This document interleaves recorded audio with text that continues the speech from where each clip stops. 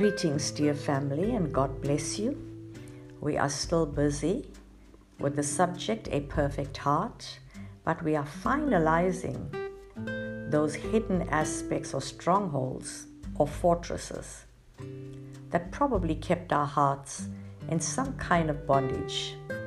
And the time has come now to become naked before Him with whom we have to do. In other words, our souls are becoming naked before the Spirit of God, so that, even like a woman submits herself to a man, leaving her home, her life, her name, and gives herself to the man to be married to him, so too our souls will be given over to the Holy Spirit to become His possession. Because ultimately, we are the possession of God. We are the redeemed possession. We are the ones for whose souls the price has already been paid. So we've already completed principalities and powers. Today we will look at spiritual wickedness. And we will look at another stronghold that entered Adam and Eve's lives, and that is transgression. The word transgression in the Hebrew means an unfaithful person, or one who is involved in a treacherous act or a trespass against God. It can also be against man, but in this particular case, it is a trespass against God. It's a treacherous act against God. And when we look at Judas, for instance, we see how, though the Lord Jesus Christ loved him and kept him included in the 12, and we've never seen the Lord deal with Judas in any way that was unbecoming or unfair. Even at the table, He allowed Judas to put his sop into his own cup, and yet Judas carried out a treacherous act or a trespass against God. It is the highest form of rebellion or lawlessness. The word transgression in the Greek means a breach in the law of God. It's a violation or a breaking of the law of God. Now we're going to look at a few scriptures to understand how God viewed transgression. How did transgression come in? In other words, what was a treacherous act that Adam and Eve were forced to carry out? And is that stronghold or fortress of transgression still present today in the lives of the people of God? Yes, in the world, it's easy to see. But in the church world, do you think it will be easy to see this? Well, let's look.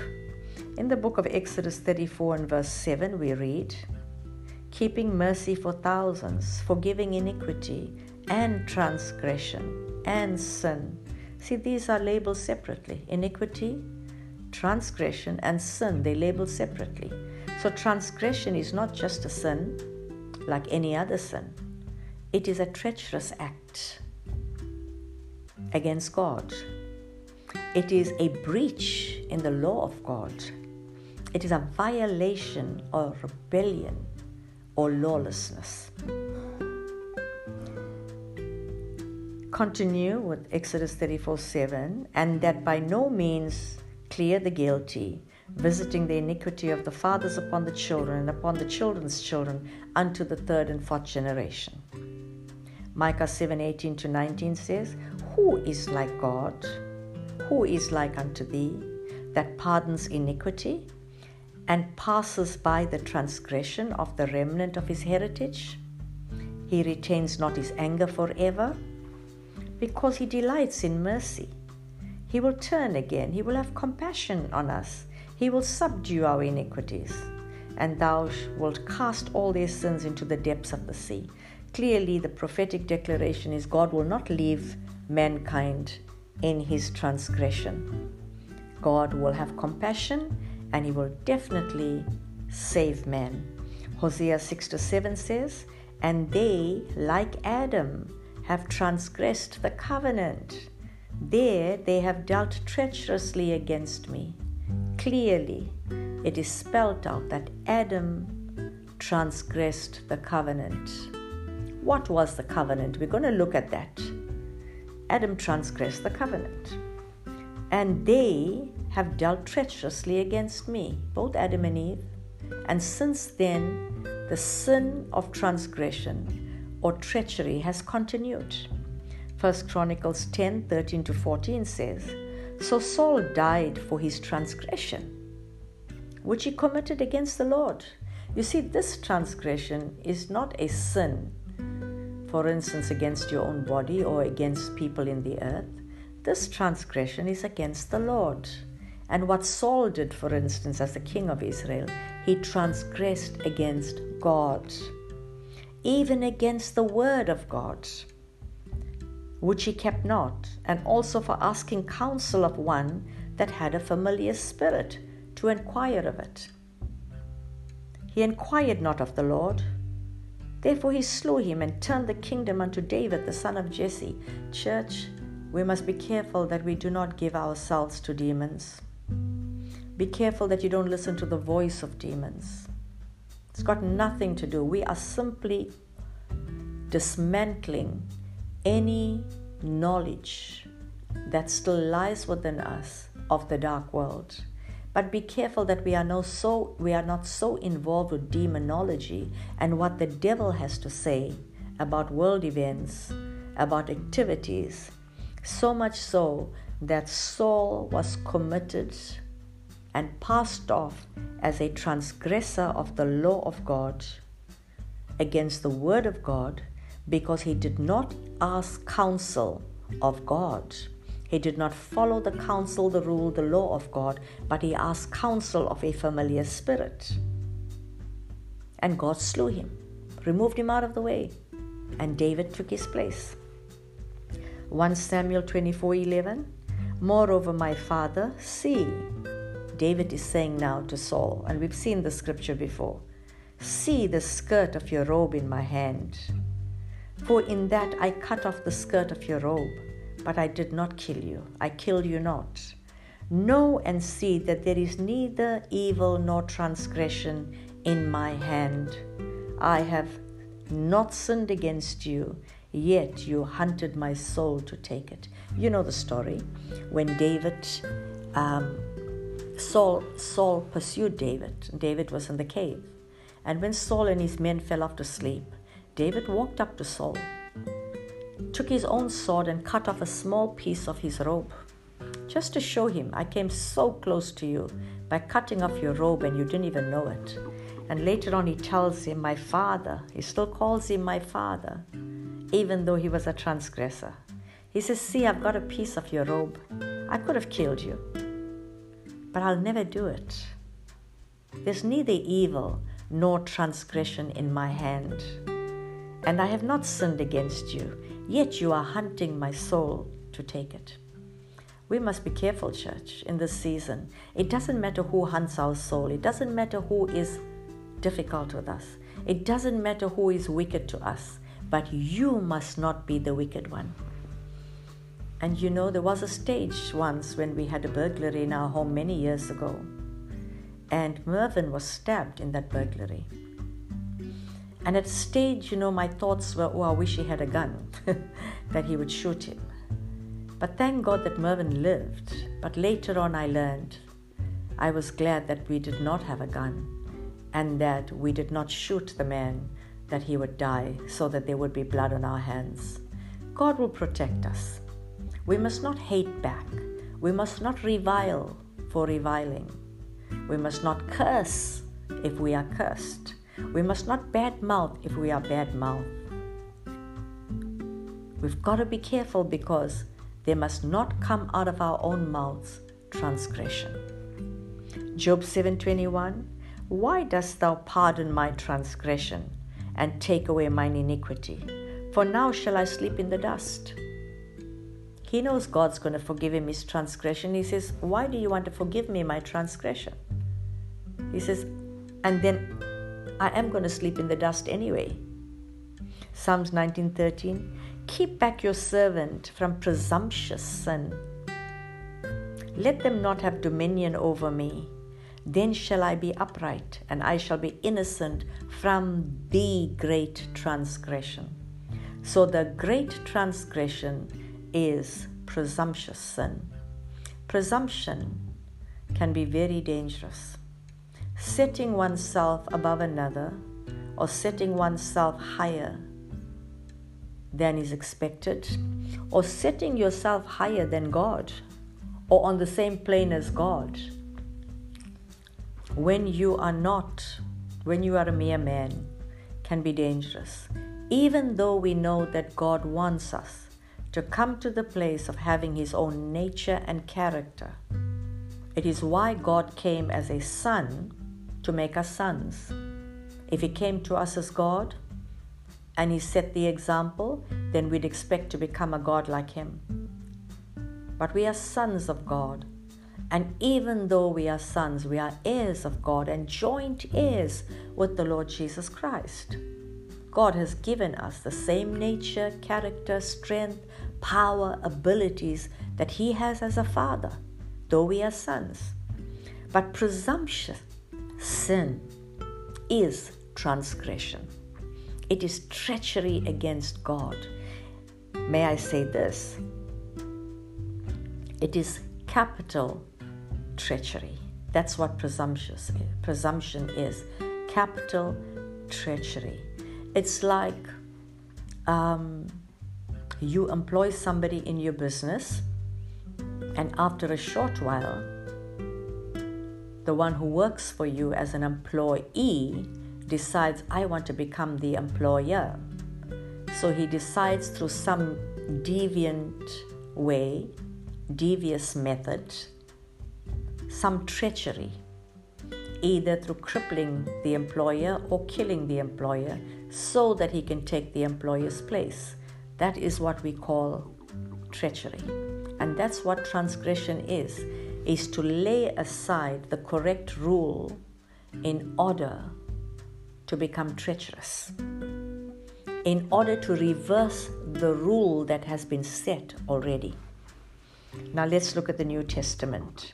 Acts 1:25 tells us that he may take part of this ministry and apostleship, from which Judas by transgression fell, that he might go to his own place. Now when they cast lots for Matthias in the book of Acts 1:25, it was said that he will now take the place of Judas, who fell because of transgression, because of treachery, so that he might go to his own place. Judas will go to his own place wherever God decides. Romans 5:14, nevertheless, death reigned from Adam to Moses, even over them that had not sinned after the similitude of Adam's transgression, who is the figure of him that was to come. Unfortunately, the Bible is saying death reigned as a result of Adam's transgression. Adam transgressed, but death reigned from Adam to Moses, and till today, that transgression can still be present in the form of treacherous acts. 1 John 3:8, he that commits sin is of the devil, for the devil sins from the beginning. For this purpose the Son of God was manifested, that he might destroy the works of the devil. Whoever is born of God does not commit sin, for his seed remains in him, and he cannot sin because he is born of God. So again, I want to say that even though one might not be possessed with the devil, but we got to be careful that we have nothing that belongs to him. Even in a very subtle way, there will not be anything in us that will be a transgression. That means a treachery against the laws of God. Hebrews 8:13. However, God finds fault with them, showing its inadequacy when he says, behold, the days will come, says the Lord, when I will make and ratify a new covenant with the house of Israel and with the house of Judah, not like the covenant that I made with their fathers on the day when I took them by the hand to lead them out of the land of Egypt, for they did not abide in my covenant. And so I withdrew my favor and disregarded them, says the Lord. For this is a covenant that I will make with the house of Israel in those days, says the Lord. I will imprint my laws upon their minds, even upon their innermost thoughts and understanding, and engrave them upon their hearts, effecting their regeneration. I will be their God, and they shall be my people. And it will be necessary for each one it will not be necessary for each one to teach his fellow citizens, for all will know me by experience and have knowledge of me, from the least to the greatest of them. And I will be merciful and gracious towards their wickedness, and I will remember their sins no more. Some version says, I will be merciful towards their transgression. When God speaks a new covenant, he makes the first one obsolete, and whatever is becoming obsolete, out of use, annulled, and growing old is ready to disappear. So, church, very clearly what the scripture is saying, the only way that there can be an alteration of the transgression is when the laws of God are written in our hearts. It is why we take time, many of us, in teaching the word step by step, emphasizing so that these laws can be written in the hearts. When the laws of God, the word of God is written in our hearts, there will be no desire for the heart to transgress. Hebrews 2:2-3, for if the word spoken by angels was steadfast, and every transgression and disobedience received a just recompense of reward, how shall we escape if we neglect so great a salvation, which at the first began to be spoken by the Lord, and was confirmed unto us by them that heard him? In other words, the angels transgressed first, before Adam. And the serpent now pointed that transgression out to Adam, and I'll show you how. And he says, if the angels fell because of the transgression, and because of this disobedience, they received a just recompense of reward. We also need to be careful that we don't neglect so great a salvation and fall into the same trap. 1 John 3:4-9, whoever commits sin transgresses the law of God, for sin is the transgression of the law. You know that he was manifested to take away our sins, and in him is no sin. Whoever abides in him sins not. Whoever sins has not seen him, never known him. Little children, let no man deceive you, for he that doeth righteousness is righteous, even as he is righteous. Or each one his brother, saying, know by experience and have knowledge of the Lord. So what the scripture is saying is that anyone who walks in transgression is actually breaking the law of God. And if you break the law of God, then you become a transgressor of the law. And if you become a transgressor of the law, it means you've never known God. Now, this is how Adam transgressed. The serpent said, in the day that you eat, you'll become like God. You will sit on a throne like God. You'll become like God. You'll become a God. Now, that was transgression.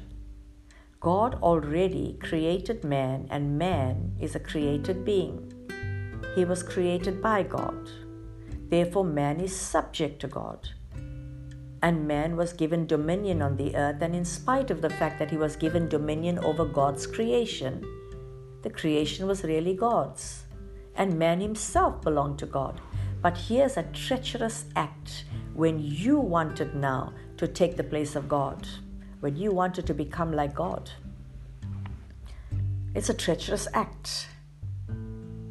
And when we look at the four faces of man, we will see how important the face of the ox is. It keeps us humble. It keeps us knowing that we have to be yoked to God, to submit to him, to walk with him. It keeps us in a place of servanthood and submission and humility. That's what Paul was talking about when he said, in my weakness I am strong, because his strength is perfected in my weakness. If human strength is in a place that is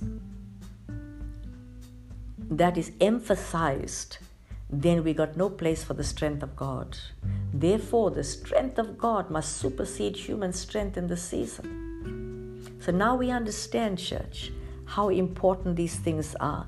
And it gets played out in our everyday activities, in our everyday lives. Therefore, even leaders will have to be careful in this season that we do not walk in any way as if we are now on a pedestal, as if we are now in a place where we own all things. People of the kingdom will have to realize this next level of the kingdom will not open up to us if we do not know how to walk without transgression, because otherwise we will think we own everything. And even though we do, because of our Father, because we heirs of God and joint heirs with the Lord Jesus Christ, we can reach a place where we think there is no one superior than ourselves. And these are warnings that we have to give. Therefore, even in the little areas of our lives, we ought to deal with pride, because we transgress the law of God when we make ourselves bigger than God. So, church, I leave you with this. Until we can speak the next time, God bless.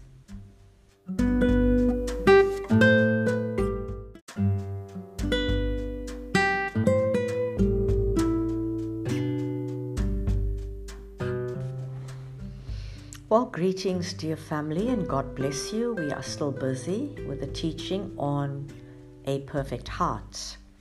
And of course, we are now looking at the 4 strongholds, fortresses that probably have taken hold of our hearts without us even knowing it. These are secret strongholds. And the Bible says we must overthrow them, because our fight is not against flesh and blood, but against principalities, powers, rulers of darkness, and spiritual wickedness.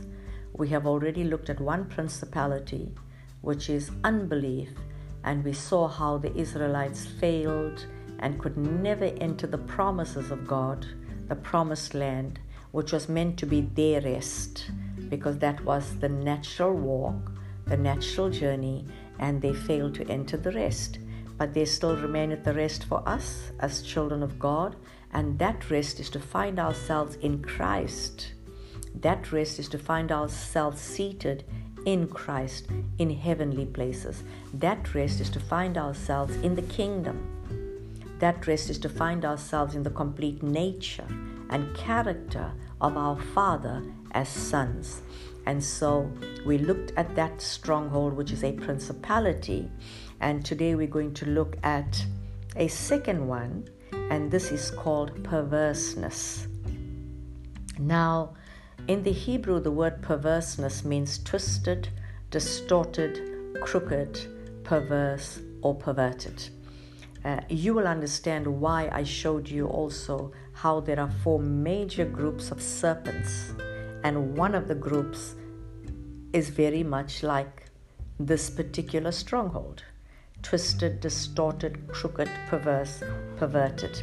In the Greek, this word means to distort, to turn aside, to oppose, to plot against the saving purposes and the plans of God, to turn aside from the right path, and to pervert or to corrupt.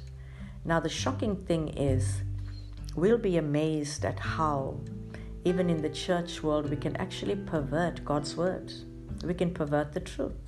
There's so much perversion right now in terms of the word of God, where you take the word and you use it the way you want to, or you use it out of context, or you use the word and pervert it for your benefit. That is why bodies have been perverted, and even within the church world, we are seeing so much of perversion, where even bodies now would lust for the wrong sex. And we're going to look at a few scriptures and see how this can be heightened and how we understand where this came from. While unbelief came via Adam and Eve, perverseness also came via Adam and Eve. Deuteronomy 32:5 says, "They have corrupted themselves. Their spot is not the spot of his children. They are a perverse and a crooked generation." God is talking to the Israelites. Proverbs 12:8 says, "A man shall be commended according to his wisdom, but he that has a perverse heart shall be despised." Now, this is something we got to watch out for. We do not want to have a perverse heart. We must be careful that none of us are adamant about any issue. If we are not sure, we'd rather lay down, but never be adamant about something that we are not sure. Therefore, in this season, it will be people who are well versed in the Word and led by the Spirit of God, who are knowledgeable about the Word of God, will give clarity. We cannot take a few scriptures and run with them and then out of context make our belief system and then become adamant, because that will become perverseness if we are not accurate. Proverbs 10:32 says, "The lips of the righteous know how to speak what is acceptable, but the mouth of the wicked knows and speaks what is perverted, what is twisted." Contrast and upright and the wicked. The Bible says we have to be careful. Sometimes our speech can be twisted. It can be perverted. Sometimes even when we report something, we got to be careful that we don't twist it when we're reporting it.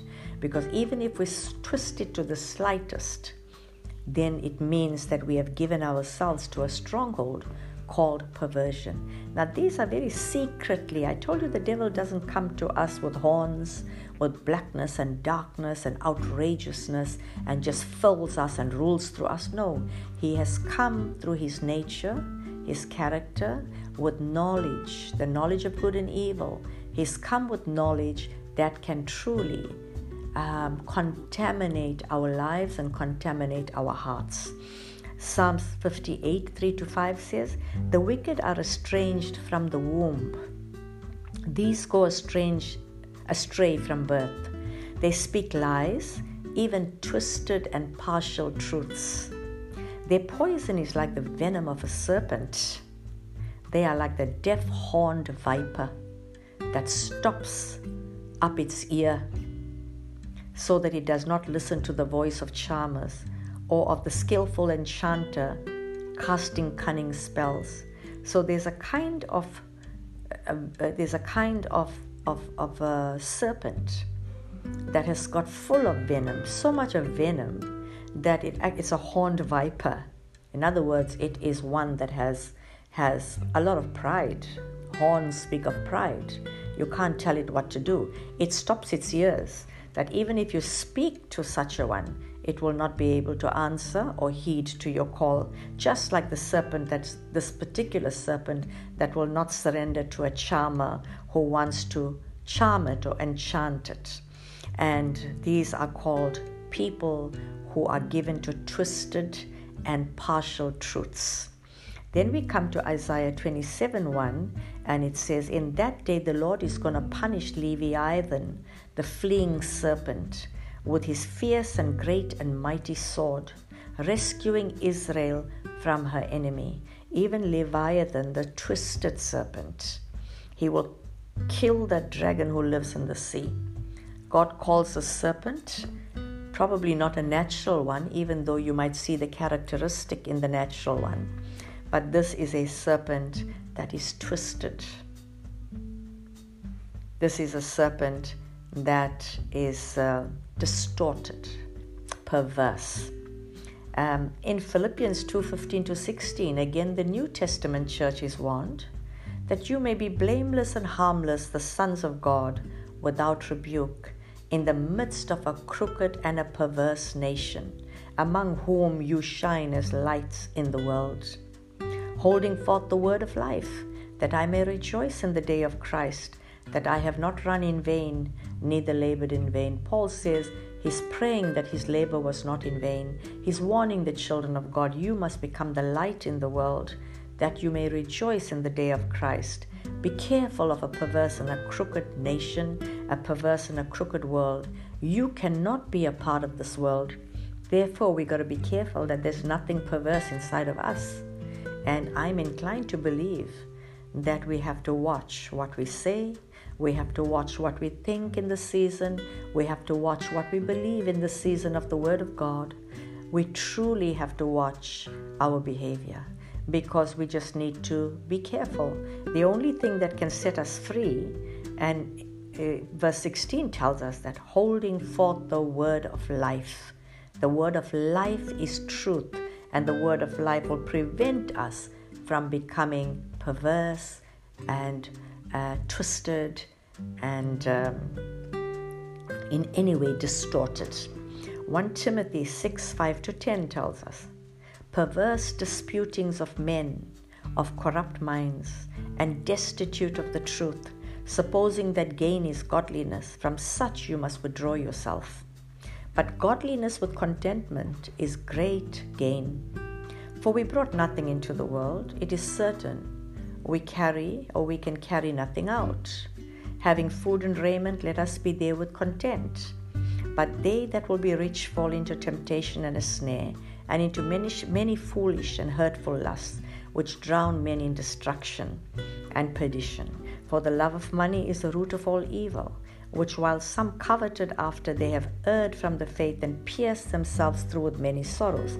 This scripture is clearly telling us one of the ways by which we can walk with perverseness is by placing money above God. It is wrong thinking. It is distorted and twisted thinking, because God is above all riches. And while God wants us to have enough, we can never place our riches above God. 2 Peter 2:3 says, and in their greed, they will exploit you with false arguments and twisted doctrine. Their sentence of condemnation, which God has decreed from a time long ago, is not idle, but is still in force. And their destruction and deepening misery is not asleep, but is on its way. Now again here you can see this is not talking about the non-church world. It's talking about the church world or the children of God. He says, and because of greed, they will exploit you with false arguments and twisted doctrine. Now, twisted doctrine means taking the word of God, the truth, the word of life, and twisting it to suit your end. Now, anyone who does that means that this stronghold is still inside. Stronghold of perverseness. Isaiah 52:14 and 15, as many were astonied at thee, his visage was so marred more than any man, his form more than the sons of men. So shall he sprinkle many nations. Kings shall shut their mouths at him. For that which had not been told them shall they see, and that which they had not heard shall they consider.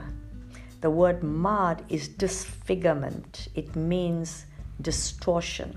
The Lord Jesus Christ was distorted physically to rescue us from this distortion that has actually entered the heart through the first man and continued. It's a corruption. It mars, damages, and soils the rest of the body. John 1:14 says, the Word made flesh, the Word Christ became flesh, lived among us. We actually saw His glory. This glory that belongs to the one and only begotten Son of God, the Father, the Son who is truly unique, the only one of His kind, who is full of grace and truth, absolutely free of deception. The truth of God is a person, Christ.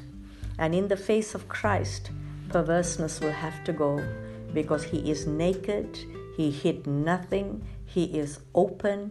Even the slightest thing that we try to hide or we distort in our report back will show us perverseness is present.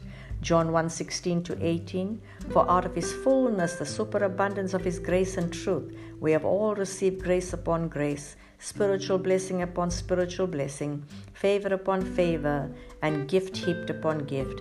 The law was given through Moses, but grace, the unearned, undeserved favor of God and truth came through Jesus Christ.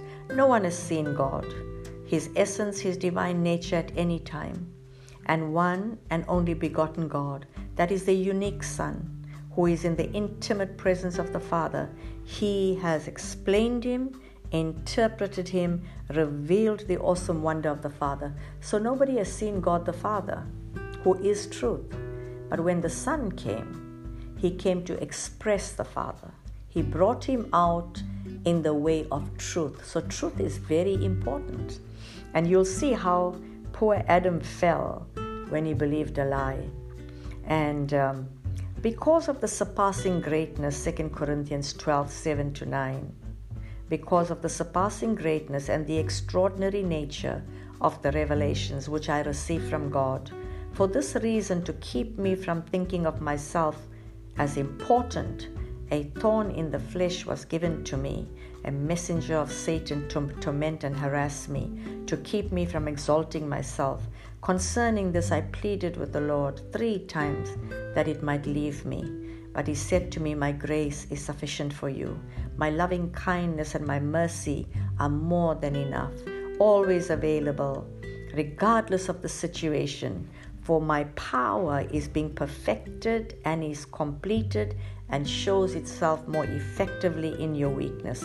So let's not complain and grumble. Poor Paul suffered, and he cried to God many times to take away this pain. And you'll find that at the end of verse 9, he says, therefore I will all the more gladly boast in my weaknesses, so that the power of Christ may completely enfold me and may dwell in me. So you might be going through a difficulty, a weakness, a struggle, a challenge, a trial. Sometimes God allows that to keep you humble.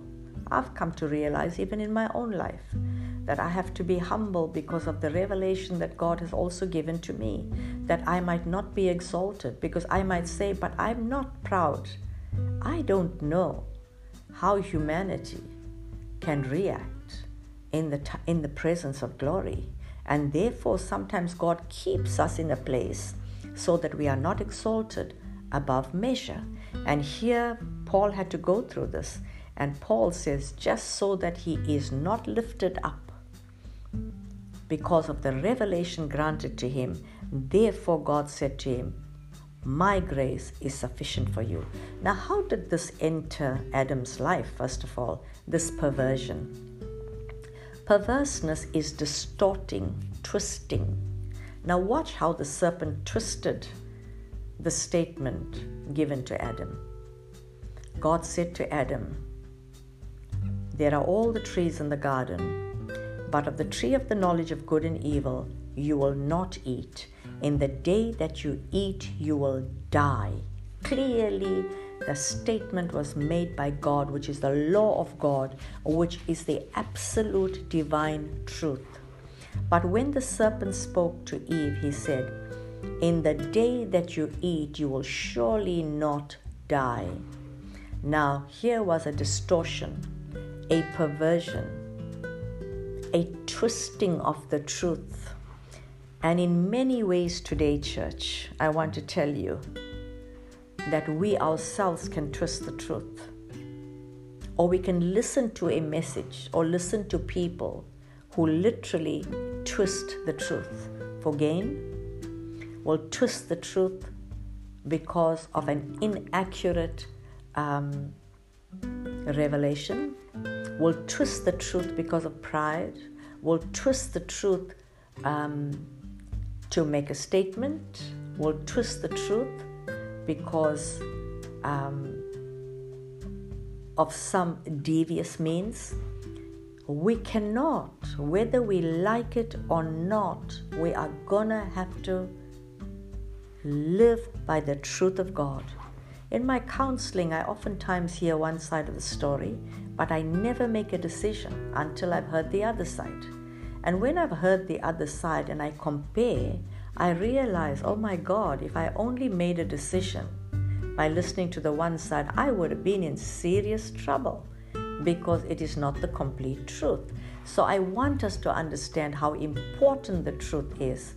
And this perverseness is actually a deception of the truth. And you'll find that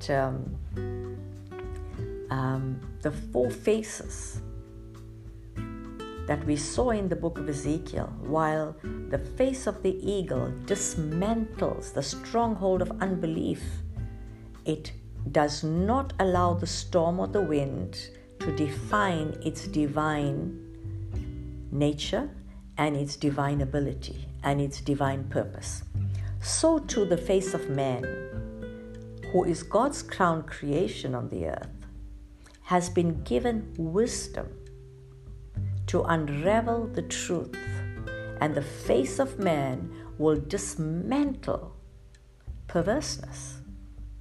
If man only knew the truth about his destiny, and he knew how much God loves him, and he knew that God created him with a purpose, and he knew that God created him to rule and reign on the earth, and God created him to be a son of God, these truths will raise man into a place of never walking with this stronghold of perverseness.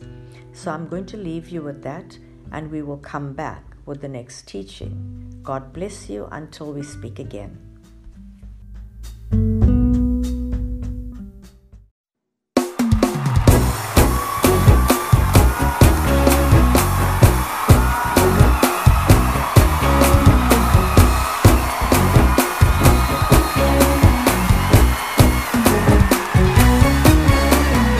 Stop what you're doing, follow me, is what you said. You said I'm doing what you ask of me, I'm going ahead. I'm going I wanna be used, for your will. Send me, Lord, and I'm ready to go. wanna be used by you. For your will. Send me, Lord, and I'm ready to go I am ready. to walk with you, I am ready.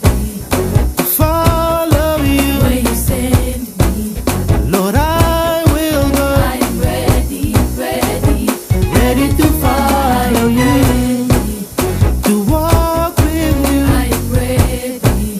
to follow you. When you send me, Lord, I will go, I am ready, ready. ready to follow you. It's all because of you, I'm feeling fulfilled. Do what you want, Lord, every day I'm doing your will. I'm doing your will. Wanna be used by you. For your will. Send me, Lord, and I'm ready to go, wanna be used by you. For your will. Send me, Lord, and I'm ready to go, I am ready. to walk with you, I am ready. to follow you. When you send me, Lord, I will go, I am ready, ready. ready to follow you, to walk with you, I am ready. to follow you. When you send me, Lord, I will go, I am ready, ready. ready to follow you. Take your right arm, left arm. Take your right foot, left foot. Are you ready? Yes, I'm ready to follow you. Everybody move with me. Take your right arm, left arm. Take your right foot, left foot. Are you ready?